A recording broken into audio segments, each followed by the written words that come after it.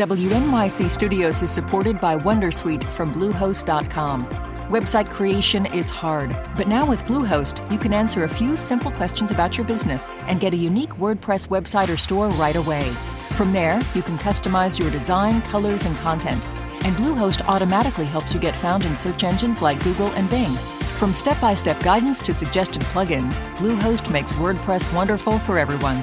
Go to bluehost.com/wondersuite. Listener supported. WNYC Studios. Hey, Lulu here. Whether we are romping through science, music, politics, technology, or feelings, we seek to leave you seeing the world anew. Radiolab adventures right on the edge of what we think we know. Wherever you get podcasts.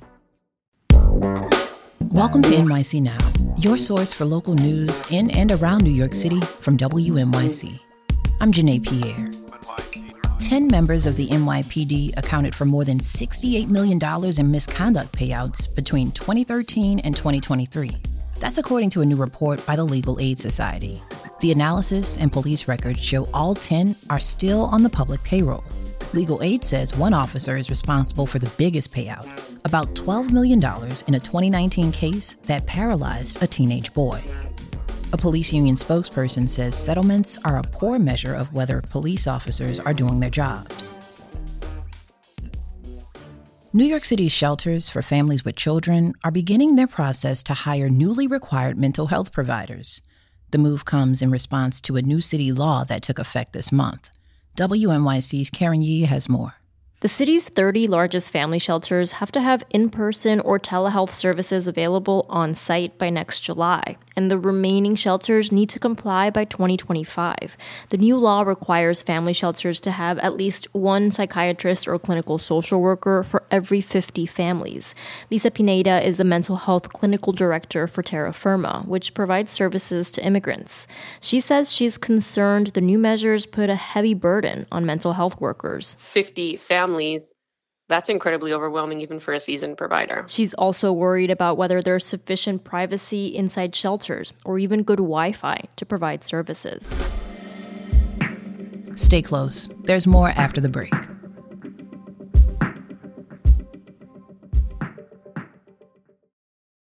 On Radiolab, first we thought we'd made some sort of mistake. 2 surprisingly simple scientific discoveries.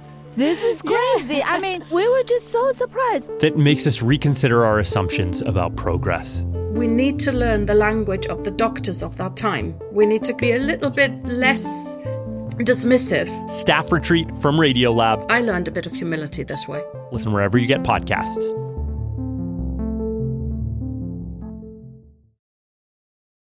NYC. New York City is gearing up for a citywide day of action against street harassment. This week, organizers and elected officials will gather to promote the city's recently launched public survey. It aims to track the prevalence and impact of street harassment on New Yorkers and could inform the city on what should be done about it. WNYC's Michael Hill talked with Anne Patterson, Deputy Commissioner at the Office to End Domestic and Gender-Based Violence. The office co-chairs the city's Street Harassment Advisory Board, which created the survey along with local community members and advocates. Here's their conversation. What does the Office to End Domestic and Gender-Based Violence know about the current prevalence of street harassment in the city? Who does it affect and how?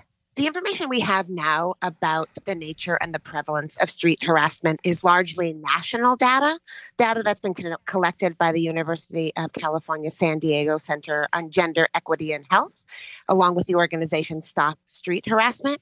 That national information indicates that street harassment disproportionately impacts women, LGBTQIA, and other queer folks.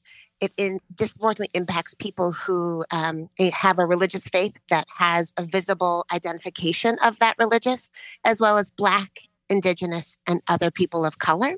So that's what the national information data indicates to us about the prevalence of street harassment and who it primarily impacts.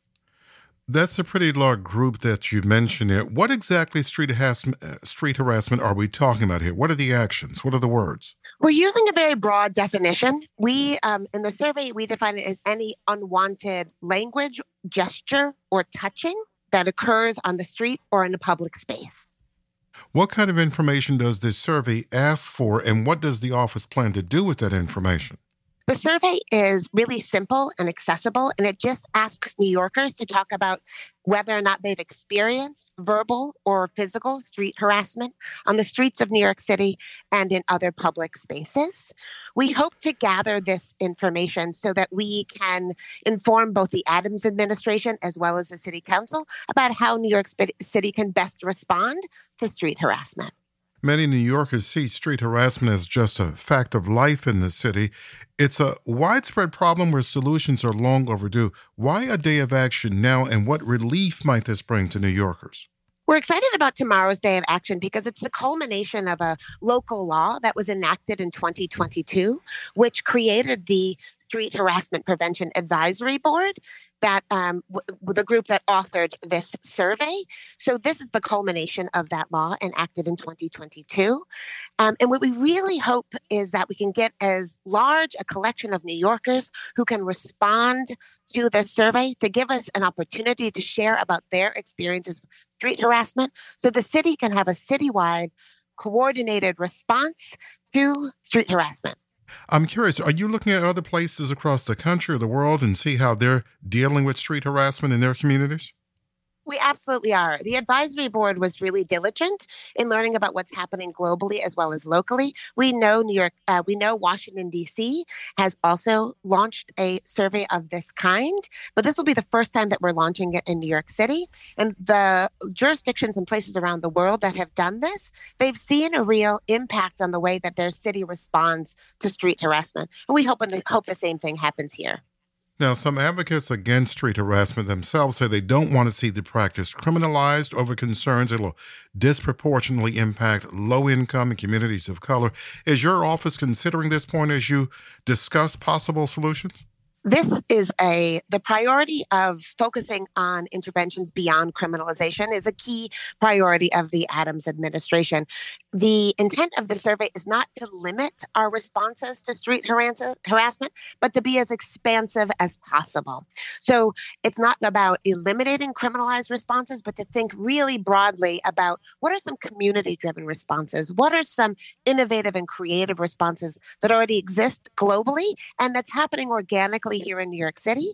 And how can the city really amplify and fund the good work that's already happening to address street harassment in New York City?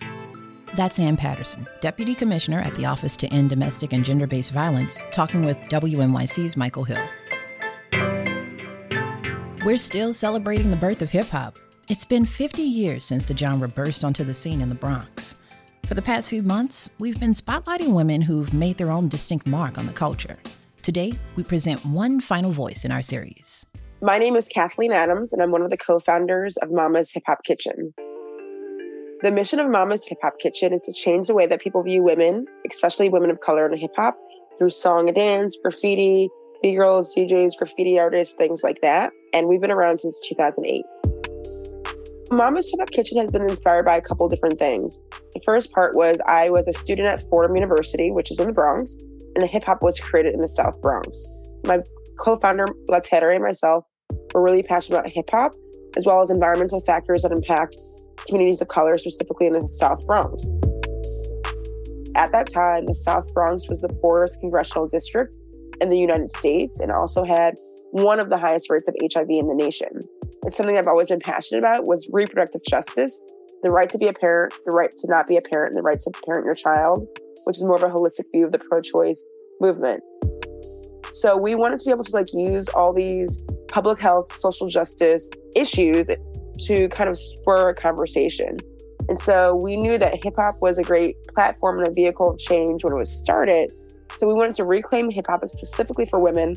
We felt that women were not getting the shine that they deserve, but were also being over-sexualized at the time. So with all these things that were kind of bubbling up, we decided to create Mama's Hip Hop Kitchen, the soup kitchen for the hip hop soul. And so the reason why we call it that is because women congregate in the kitchen to talk about issues and ideas, and hip hop is the same thing. I was introduced to hip hop at a young age. My father's actually from Bed-Stuy, Brooklyn, Canarsie, went to Brooklyn Tech. However, I grew up in Shaker Heights, Ohio. So no, not like the playground of hip hop at all. However, Cleveland is very much a music town in terms of like disc jockeys and things like that. So we had a lot of music in our household. I feel like I always heard my dad listening to hip hop. So it kind of just grew from there. I couldn't be who I am without hip hop, let's put it that way. Kathleen Adams is co-founder of Mama's Hip Hop Kitchen. Thanks for listening to NYC Now from WNYC. Catch us every weekday, 3 times a day. I'm Janae Pierre. We'll be back tomorrow.